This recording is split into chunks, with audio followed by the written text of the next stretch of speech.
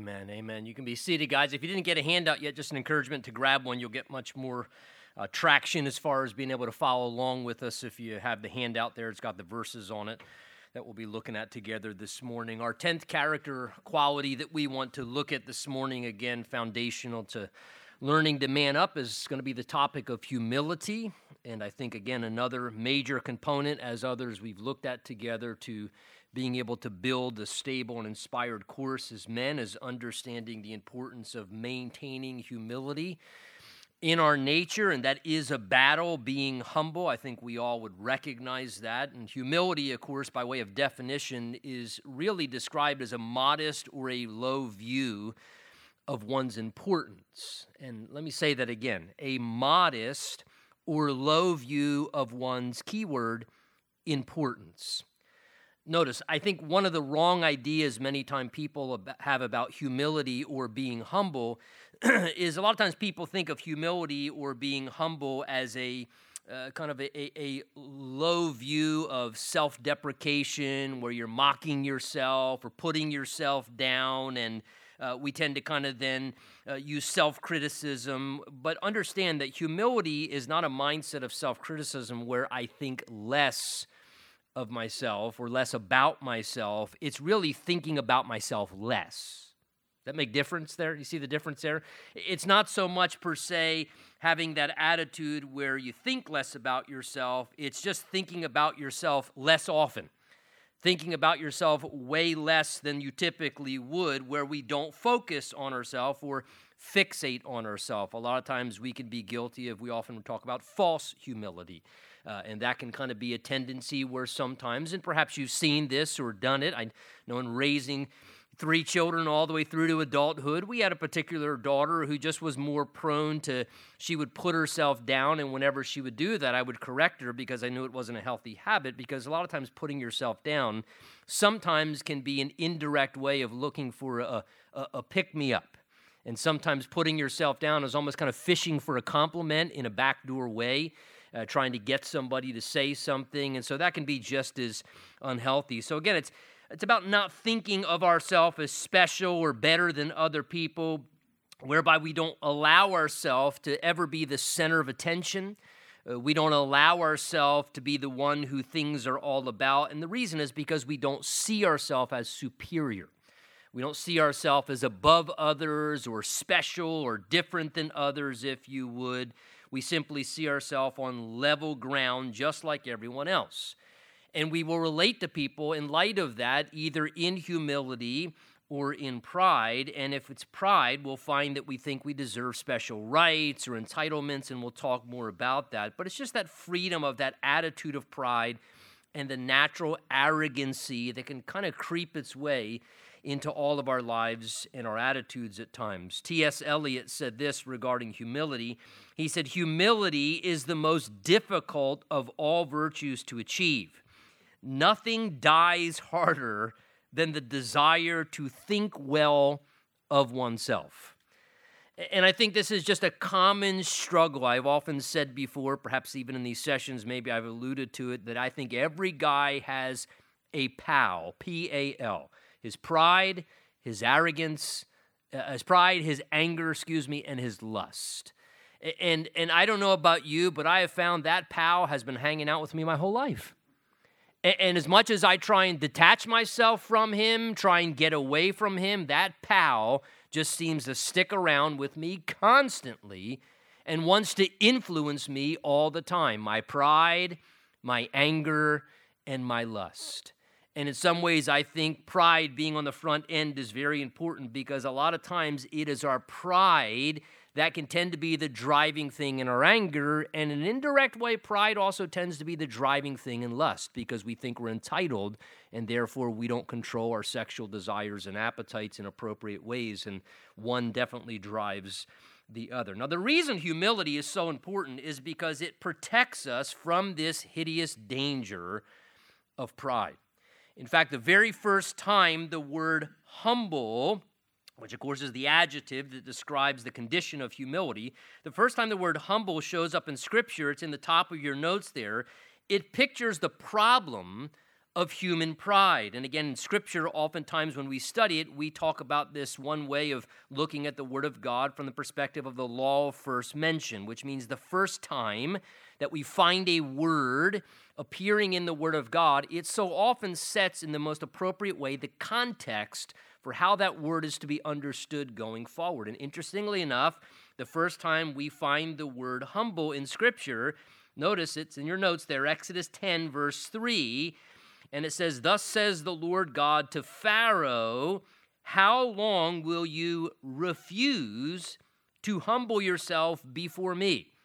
So notice, God, who is the most important one, who is the most special one, God has to speak directly and strongly to Pharaoh, and if we know him for anything, the one who greatly hardened his heart and had great pride within his life, God speaks to him knowing that by nature he as well as we are grossly proud. Pharaoh was thinking of himself as way more important than what he really was. He had a greatly inflated view of his own self-importance, deserving. He thought he deserved whatever he wanted, however he wanted, and as a result, felt entitled to certain things, was very resistant to listening to others, kind of did what he wanted to do, and acted in ways that were very unhealthy. And God tries to challenge Pharaoh from thinking in this very wrong way about his own self. He challenged him, saying to Pharaoh, how long are you going to do this? He says, how long will you refuse? He puts the responsibility upon him. Will you refuse to humble yourself? And notice God says, and here's the key to it, humble yourself before me. In other words, God's saying the very antidote to get over your own importance is recognizing in comparison to God, no one's important, right?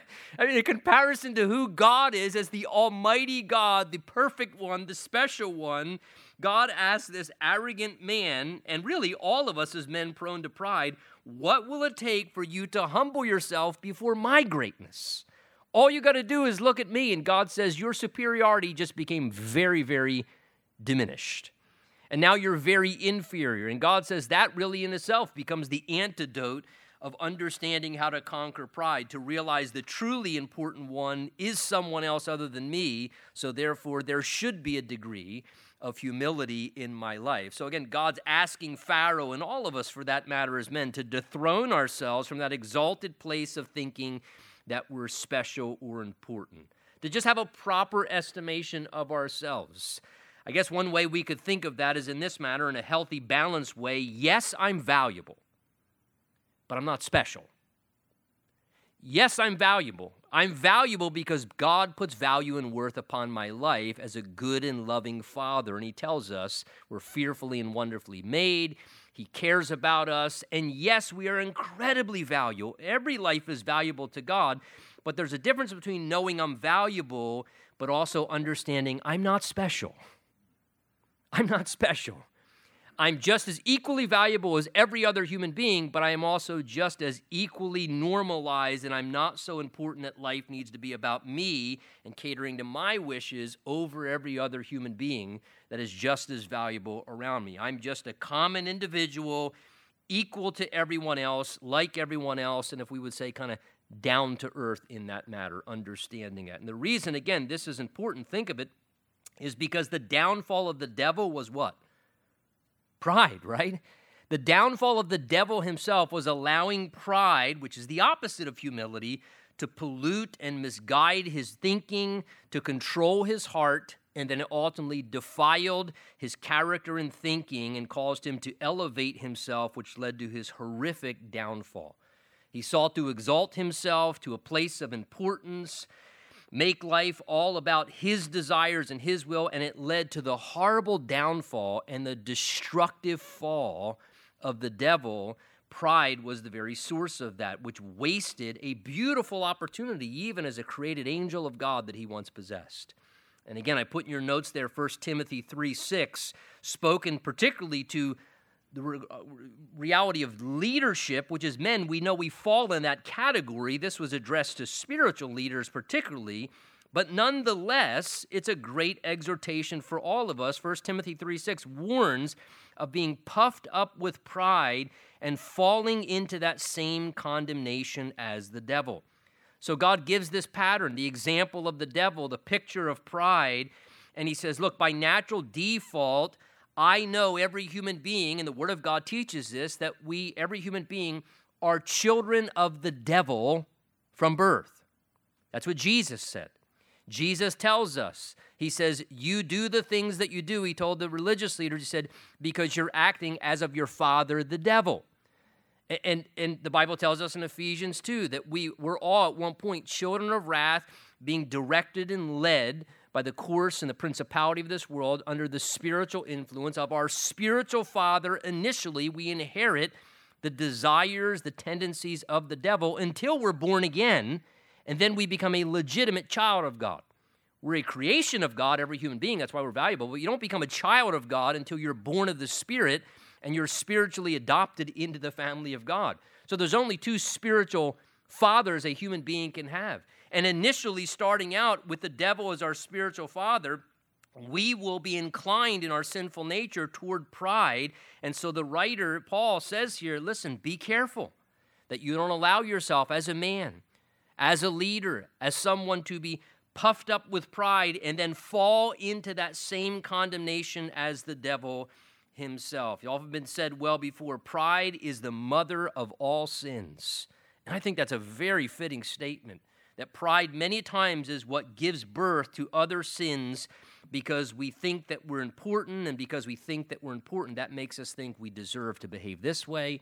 We're entitled to have this. We can abuse that role. We can take advantage of this. And it causes us to really, like a ruinous cancer, experience all kinds of unhealthy, symptomatic effects of sin within us, where the root of that giving birth to it is pride in our lives. It sets us up for a major downfall. Proverbs 16:18, it's in your notes there, says it this way: pride goes before destruction, and a haughty spirit before a fall.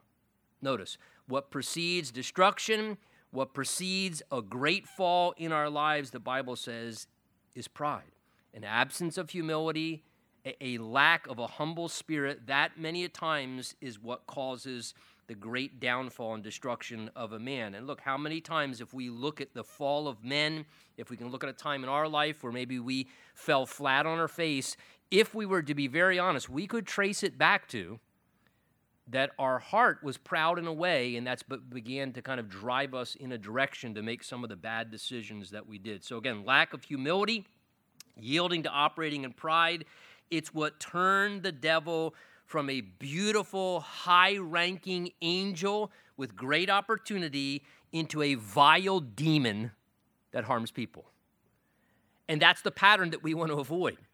It's what caused the devil from being a high-ranking angel to fall into the position of being a vile demon that harmed people, and the same pattern can kind of happen in our lives. It can be the very thing in our lives that causes us to have a great fall. Think about it. It's what caused King Saul in the Old Testament to end up falling greatly. It's what led King Saul in his pride to have a condition of mental instability, where his own mind began to think incorrectly and he lost his role as a leader.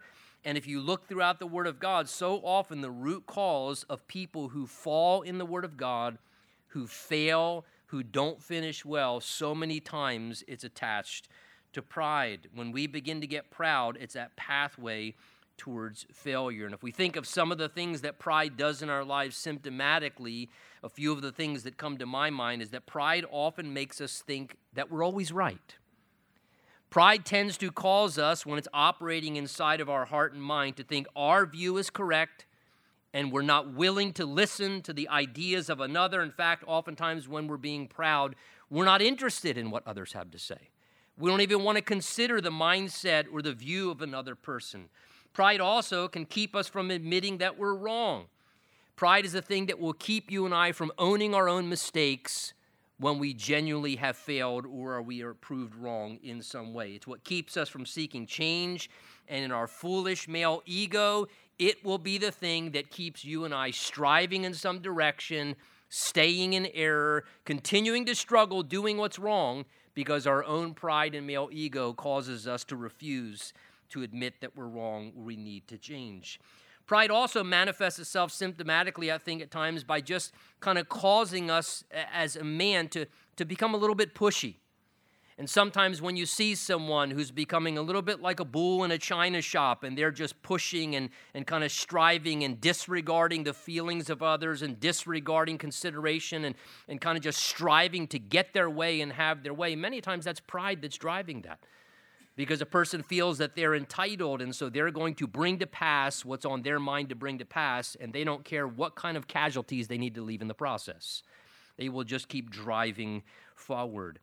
Pride also manifests itself symptomatically when we seek to kind of, in a sense, enjoy impressing other people.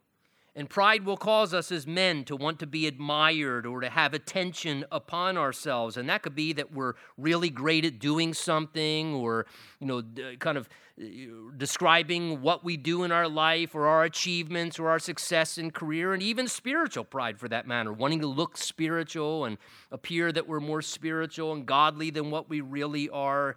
Pride is something that does cause us to seek admiration and just want to impress others. Abraham Lincoln said this. I thought it was a great quote. Every time I read it, it just kind of makes me you almost want to chuckle along with him. He says this: "What kills a skunk is the publicity it gives to itself." I thought it's so profound. What kills the skunk is the publicity that it gives to itself. And how many times have we sadly seen someone in pride fall into this trap where they just begin to constantly be giving publicity to themselves, and it ends up being the very thing that kills them. It ends up being the very thing that robs them and destroys them, that they love the limelight, they love the glory, they love the attention, and they become addicted to being the center of attention and wanting to impress people, and that becomes the very thing as that radiates from their life that leads to destroying their life. Pride will often make us act like many times as well that we're more capable than we really are. And sometimes pride manifests itself where we're refusing help or assistance from others because we don't want to indicate that we actually might need assistance. And it's kind of that independent attitude that goes to an extreme where we think that we're sufficient and capable to do it on our own, and so we overly decline assistance or help. And I think pride also at times makes us as well feel that we're entitled to do what we want, and when we find ourselves abusing rights and pushing past boundaries, many times that is pride that's the driving factor. And that's the reason why we want to rid ourselves from that ruling power of the pride of life. Zephaniah 2 tells us that we should actually seek humility. Seek humility. The idea is there's an ongoing thing, realizing I already got a problem with pride. I got to keep seeking humility continually because my natural human inclination is going to cause me to be proud, so I want to stay healthy in spirit and safe from personal ruin. And if we think of humility and seeking humility, it's seeking the exact opposite of what I was just describing regarding the symptoms of pride. Humility, does it not? Humility accepts at times, sometimes, I'm wrong, and other people are right.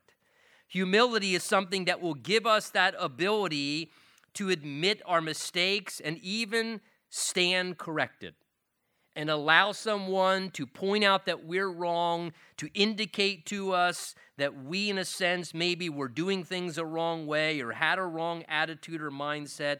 And humility will enable us to set aside our own ego and to seek the right solution in the situation and to want what's right rather than just being right. And sometimes that is a real beautiful benefit of humility. It helps us to overcome in that way. Humility involves being open to learn from others, the exact opposite of pride, to receive guidance and direction. It's humility that makes us have a teachable spirit and realizes there are others that know more about this topic or this situation or that circumstance or how to do this or how to fix that or how to handle that. And it's humility that gives us that heart to be open to learning and receive direction from others. It's humility that knows our own limits as well, where we appreciate the help of another at a time and will gladly welcome, even if it means kind of swallowing our pride, the assistance of another person. It's humility that causes us to be servant-hearted and not seek to as well impress other people. It's when humility begins to work in our life that it helps us not to draw attention to ourselves. It helps us to quietly do what's right and to do what's right without needing, like the Pharisees, to blow the horn before we do some good thing. And boy, we all have a tendency, and look, even in spiritual life, man, this is a very subtle way that at times we can be proud and we lack humility, is that we behave in certain ways and even do good deeds or righteous things or spiritual things, but we do them in a way where whether we want to admit it openly or not, at times we're doing it in a way because we're hoping someone will see us. We grab a broom because we're hoping someone will see us brooming while we're brooming as well. Or whatever. I mean, we do this thing, or we talk in this way, or we pray in that manner, and there's something insidious within me and you. Where even sometimes the good thing we're not doing it just per se because it's good. We're doing it in a manner indirectly where in a secondary sense, we're also hoping somebody takes notice what we're doing. And that's the absence of humility in our lives. Humility will do what is right, and it does not care that anybody is looking because it's thankful that God is watching. And so we quietly do what's right in a spirit of humility, not looking for applause, not looking for attention or admiration. I put in your notes there, Proverbs 11:2, it says, when pride comes, then comes shame, but with the humble is wisdom. And the next verse as well, Proverbs 29, a man's pride will bring him low, but the humble in spirit will retain honor. Notice the idea conveyed in those verses there. Pride, if left to rule in our spirit, the Bible says, will bring us low because it will cause you and I to do shameful things. It will prompt us to do things that will lead to our own embarrassment. Yet when we seek humility, the verses say, that will give to us wisdom. It will help us to live well. When we seek humility, it will be the thing that helps us to act wisely and behave honorably and protect us from ruin. Jonathan Edwards said this, I quote, he says, nothing sets a person far out of the devil's reach as humility does. Nothing sets a person so far out of the devil's reach as humility does. And I don't know about you. I'd like to be as far as possible from the devil getting his hand upon my little life and getting me to do stupid things. And so God says, here's one of the ways you can do it. Move towards humility. Constantly seek humility. And the more you do that, the more you're putting yourself outside of the devil's reach to get a hold of your life. James 4:10 and 1 Peter 5:6 convey a similar idea. They're in your notes there. Look at them together with me. James 4:10 tells us this. God instructs, humble yourselves in the sight of the Lord, and he will lift you up. In a very similar manner, Peter writes it this way, 1 Peter 5:6. Therefore, humble yourselves under the mighty hand of God, that he may exalt you in due time. Take notice in both of those verses, there is a degree of responsibility that the Holy Spirit puts upon us in regards to this. He says in James as well as in Peter, both of them writing this, both of them know that this was important, humble yourselves. One says in the sight of the Lord, the other says under the mighty hand of God. Again, what are we doing? We're humbling ourselves in relation to God, and that should never be hard to do.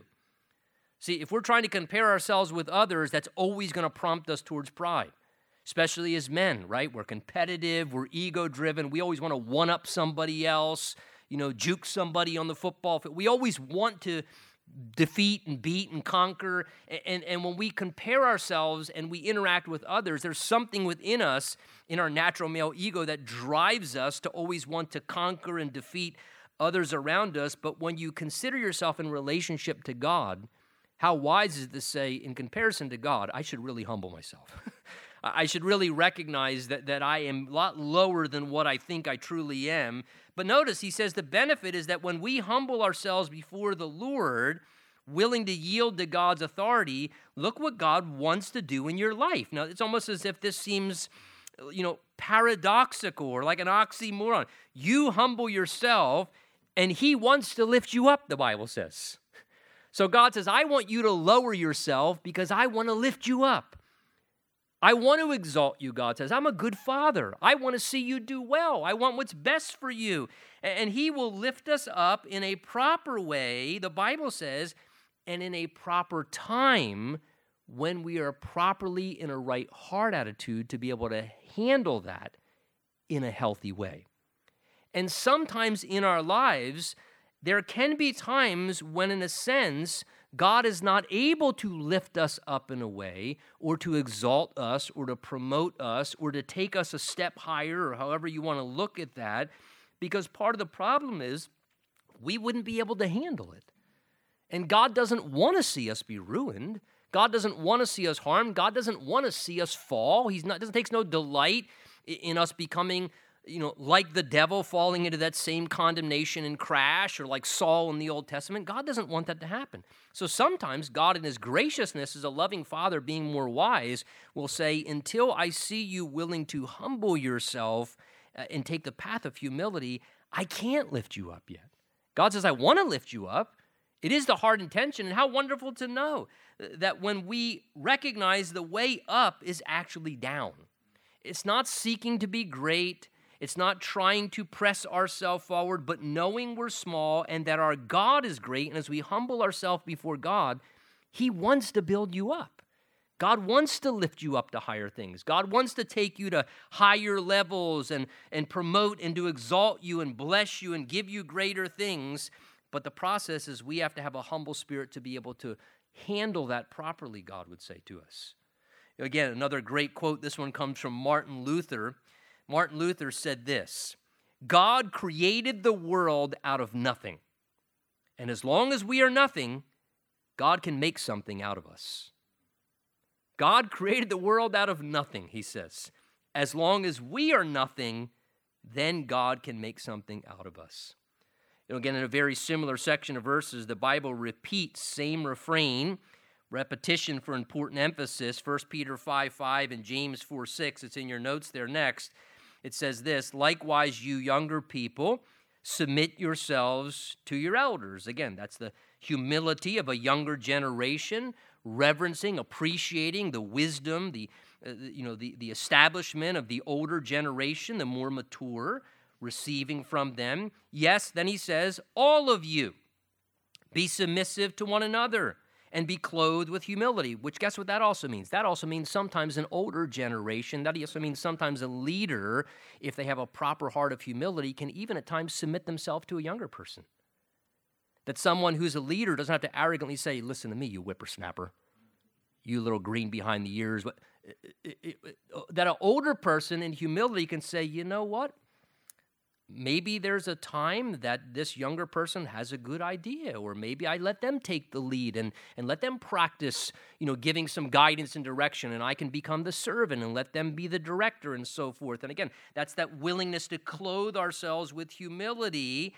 He says, verse Peter 5:5, for God resists the proud, but gives grace to the humble. Now here's our repeated refrain. James 4:6 says the exact same thing. God states it repetitiously. God resists the proud, but gives grace to the humble. Now, I just want to say that repeated refrain in the Word of God is not there by accident. As I've said before, it's not like God can't think of something new to say. He's a God of all knowledge, a God of all wisdom. It's not like God can't think of something important additionally to say. So if God repeats himself, it's for emphasis. God's indicating this is important. And here is one of the places in the Word of God, the Holy Spirit, through two different writers, repetitiously states the same thing. And it is this, because it's a guidepost for life, guys. God resists the proud, but gives grace to the humble. That important spiritual truth tells you and I that we can determine actually how God relates to us. We can actually determine that. He says that God resists the proud. In other words, when my heart is proud, or I'm acting in a way where my pride is what's driving me, or my behavior, or my attitude, the Bible says that when I am proud, that God not only won't help me, he says, but God will actually oppose me. God will resist me. The image I have in my mind is, like one of us as an adult man having a 2-year-old come charging at you, and they are burning up a dust cloud, and you're going, see how long that works. And you just got your hand on their forehead, and they may strive as hard as they can, but you're completely you can resist them very easily. And God says, Tony, whenever you're proud, I'm not only not going to help you, son, I'm actually going to resist what you're doing. I'm actually going to oppose you while your attitude stays proud. Why? Because he's doing it in our best interest. He doesn't want us to cross a line where we completely go off the cliff and destroy ourselves. So he actually will work in resistance to us. Now, he goes on to say, but the contrast of that, God gives grace, favor, help, kind assistance to the humble. In other words, if I can illustrate, when I'm proud, God puts his hand on my little forehead and I can strive and run as hard as I can, and God will resist me. But when I finally become humble before the Lord, then he just flips his hand around and he says, now I want to offer you all the grace that I have from the throne of God. Now I'm going to give you all kinds of grace in your weakness, in your lack, in your inferiority. And how wonderful to know that God is willing and wants to give us grace and to help us, and all he's looking for is my heart condition to be right.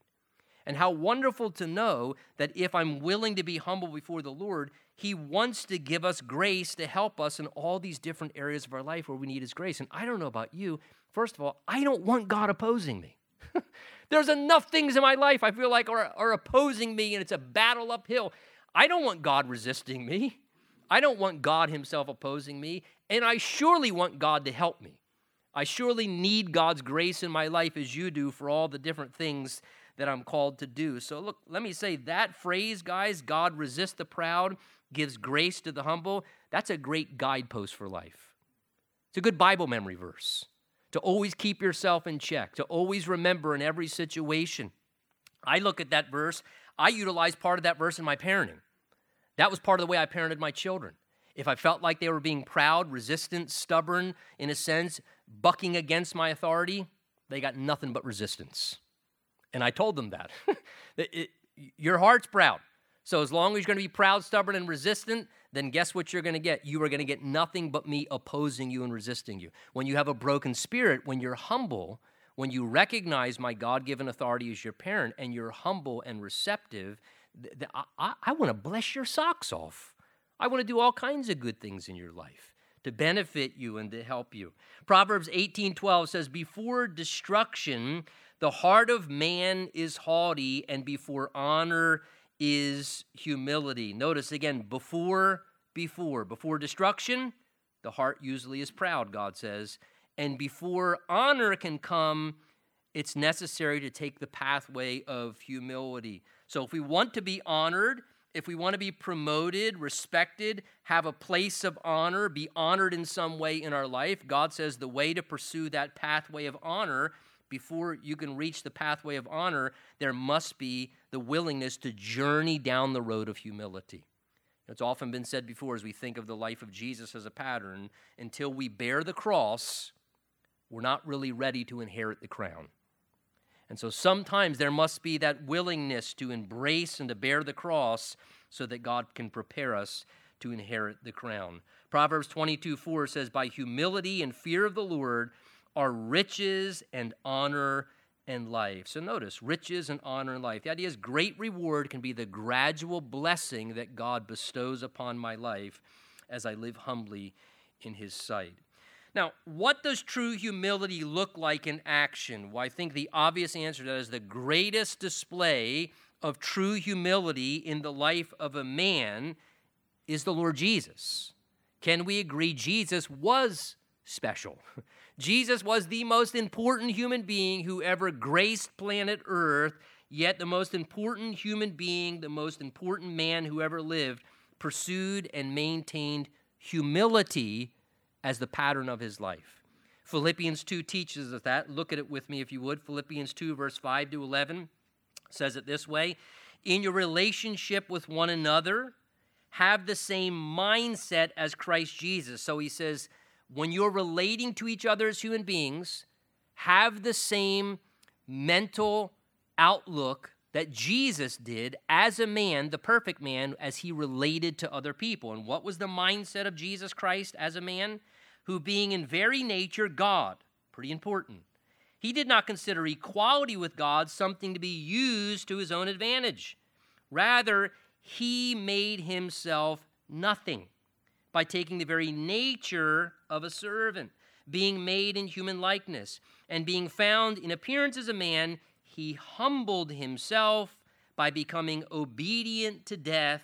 And then the Bible emphasizes even the death of a cross, because that was the most excruciating form of death, and it was the most, listen, humiliating form of death.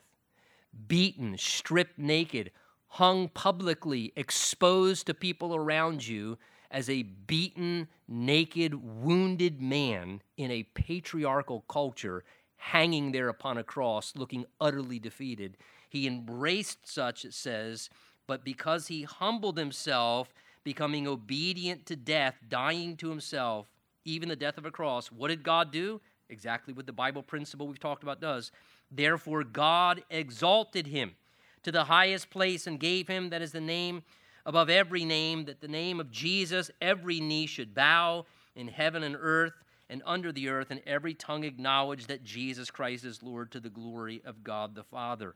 And what does the Bible say as it points to that beautiful picture of the life of Jesus? That's the pattern. The Bible says there's the pattern. Do you want a pattern how to live your life as a man? Embrace the pattern of Jesus. Do you want a pattern how to relate to other people? Embrace the mindset of Jesus, God says. And he gives us that beautiful example of what true humility really looks like in the life of Christ. A few other passages I put in your notes here just to kind of reference them together briefly. Luke 14, verses 7 through 11, Jesus speaks about the subject of humility. Here we get Jesus' teaching on the topic. It says, Luke 14 there in your notes, now Jesus told a parable to those who were invited to a special dinner. When he noticed, look at this, when he noticed how they chose the places of honor. So they came in, it's a dinner, and Jesus takes notice. Boy, isn't that interesting? Everyone that comes in tends to always go after the place of honor first, the best seat where people were recognized, and certain seats indicated that you were a more special person, depending upon where you sat. In the culture, it would indicate your rank and your status, and they knew that. So they would try and position themselves in the spot where it looked like they were someone special, where it gave the impression that they were important or had a title or had a role. And he noticed that they were doing this. Here's Jesus teaching on the subject, Luke 14. When you are invited by someone to a wedding feast, do not sit down in the place of honor, lest someone more distinguished than you be invited by him, and he who invited you both comes and says to you, give your place to this person. Then you will begin with shame to take the lowest place. But when you are invited, Jesus recommends, here's the better approach, when you're invited, go and sit in the lowest place, so that when your host comes, he may say to you, friend, move up higher. Then you will be honored in the presence of all who sit at the table with you. Jesus' culmination, the point of this last verse, for everyone who exalts himself will be humbled, but he who humbles himself will be exalted. Again, there's a promise of Jesus. Whoever exalts himself, Jesus promises, will be humbled. But if we humble ourselves, that is the pathway to ultimately experiencing exaltation. Now, another point I would make in connection to humility is this, and I think the next two passages describe this, is that humility should bring in our life an attitude of servanthood. Humility is very closely connected to a servant-hearted attitude. When someone's spirit is humble, one of the clear characterizing marks of that, one of the obvious symptoms of humility operating in a person's life is it will bring servanthood as a lifestyle. You'll begin to see this. Look what Jesus tells us in Mark 10. Jesus called the disciples to himself, and he said this to his followers. Mark 10, verse 42 to 45. You know how those who are considered rulers of the Gentiles, they lord it over them. That is, they strongly exercise their authority. They make sure everybody knows who the person in charge is. They make sure it's very clear who the top leader is. You know, I'm going to say something, since I have the freedom to do it, it'll probably get me in trouble, but it's honest and it bugs me. It makes me want to puke when I see week after week after week after week as routine thing churches who, when the person steps into the podium, the first thing they do is say, "Hi, my name is Bob so-and-so. I'm the lead pastor here at..." Who cares? Why do you got to tell us that every week? Why is it necessary to draw attention to that? For all I know, you can be a donkey. God can still speak through you. Just get up and do your job. Obviously, if you're in the pulpit, somebody allowed you to be there. But again, what is this need to say our name and then draw attention to our title? And again, I point that out because this isn't Christian circles. This isn't the world. And Jesus is talking about the world. And he says, you know how it is out there in the world, right? We've worked jobs. I've been in the secular employment realm. You have as well. And that boss who loves to let everybody know that they're the boss. And they love to make, and they just have that way in the way they behave, or, the things that they'll say or do. They love to kind of lord their authority over people or whatever it may be. And you think, man, you must have got like bullied when you were in junior high, man. Because there's almost this love of authority and just the way that, and Jesus says that's the way the world operates. But look what he says. Their great ones exercise authority, yet, look what Jesus says, yet it shall not be so among you. But whoever desires to become great among you shall be your servant. Whoever desires to be first shall be the slave of all. So Jesus says, if you really want to be great, he says the way to be great is not up, it's down. Greatness is achieved by trying to become a greater servant and to serve more people. And he says, if you want to continue to progress in greatness, he says the way to be promoted in greatness is to go from being a servant to being a slave. Man, I feel like they treat me like a slave. I feel like my wife treats me like a slave. Why does that bother you? You and I are called to be servants, aren't we? We're called to be the servant of all. We're called to be leaders. And the Bible teaches servanthood leadership. Again, what does Jesus say? Look how he culminates this teaching. For even the Son of Man did not come to be served, but to serve, and to give his life as a ransom for many. Jesus takes himself as the example, and again, he's emphasizing even the Son of Man, meaning reminding us he was God. If anybody deserved to be served, could we fairly say it was Jesus? If anybody deserved to be served, he was pretty important. He was pretty special. It's not like he was taking that to himself. He really genuinely was, but he said, when I came as a man into this world, I did not come to be served. Jesus was not looking to be served. He was not living in a way where he was expecting people to serve him, to cater to him, to give him special perks and special rights and treat him well. Jesus said, I didn't come looking to be served. I came with the intention to serve. I was always trying to serve. Oftentimes when I'm doing premarital counseling, I draw attention to this verse to try and help couples, and particularly husbands, to realize, look, that's the mindset you should enter into marriage in. Too many times people enter into marriage and they become miserable because they enter into marriage thinking, oh, great, I'm getting a spouse, therefore they can do this for me or they can do that. And we enter in really kind of selfishly in our mindset thinking, finally, someone to... And Jesus says, don't enter in trying to be served. Enter in looking for ways to serve. Try and be a servant. Be that person who's the first to get up and serve and seek to serve instead of waiting for others to be served. Now, in connection to Jesus' teaching, shows you our Lord is not a hypocrite. I put that lengthy passage, John 13, in our notes because guess what that is? That is Jesus' greatest demonstration, not only of humility and servanthood, but it's the greatest demonstration that Jesus meant what he said when he said, even the Son of Man didn't come to be served, but to serve. Because in John 13, we know the story. There's the feast of Passover at hand, and Jesus knew that he was about to leave this earth and go back to heaven. And he's sitting together with the disciples, and it was customary that feet would be washed as a way to refresh the guests. And typically, the lowest ranking servant in the household would have the duty to wash feet. Now, again, understand, you're talking about a culture that's, Mideastern climate, dirty, dusty roads, hot, sweaty, not good plumbing. You're wearing sandals when you're walking around. So people's feet got pretty gross, pretty disgusting. So it was customary to refresh your guests when they came in to wash their feet, to wash the filth and the dirt and the dust and even just the gross things that got on people's, and you would wash their feet.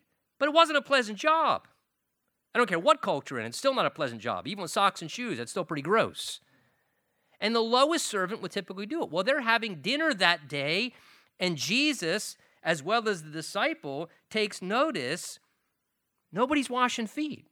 And no doubt they're all looking around the room. You know, because they're just like us. They're looking around the room thinking, what kind of service is this place? Where is the foot washer? I mean, they can't hire a decent foot washer. We are having a meeting here with the top 12 on the planet. It is us and Jesus. Where in the world is the foot washer? What kind of operation are they running around here? And they're looking around, and they're wondering why no one is washing feet. And supper being ended, it tells us, Jesus, without blowing a horn, without saying, I'd like everyone to take notice that you're about to see a true servant. Jesus quietly gets up.